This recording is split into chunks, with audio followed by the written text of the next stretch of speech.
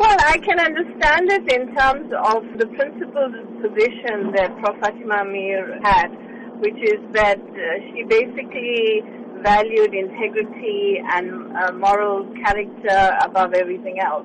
So her refusal to accept it from Jacob Zuma, had she been alive, is something that I think, she would basically have effectively done. She was a woman of great sort of substance, and she was very principled. So her own history was about the fact that she started criticizing the ANC, the party that she had been part of for so long, because she could see what, the party was doing in terms of not really delivering on their promises. So I think that is actually what she would have done had she been here.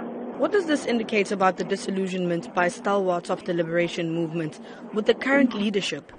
The fact that the alliance partners, senior members of the ANC, and a whole lot of people, civil society, have asked for the president to step down is saying something quite clearly. It's saying that effectively they think that by him stepping down, we would move closer to some solutions, given all of the challenges that we currently have. So yes, there's huge disillusionment.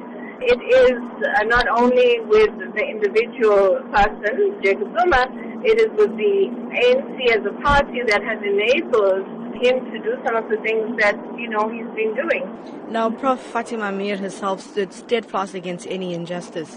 What must South Africans draw from this today? I think that the leadership of the ruling party has to take cognizance of what the citizens of South Africa are saying. And Fatima Meer and many of the elders who have passed on. And Nelson Mandela also himself said very clearly that if the ANC does to you what apartheid did to you, then you must do to the ANC what you did to apartheid, and it's a well-known quote. So effectively what he was saying was that hold your party accountable, hold your leadership accountable. Don't let them get away with the kinds of things that they are getting away with. And so that message is very clear, and I think we're seeing it being echoed very loudly today.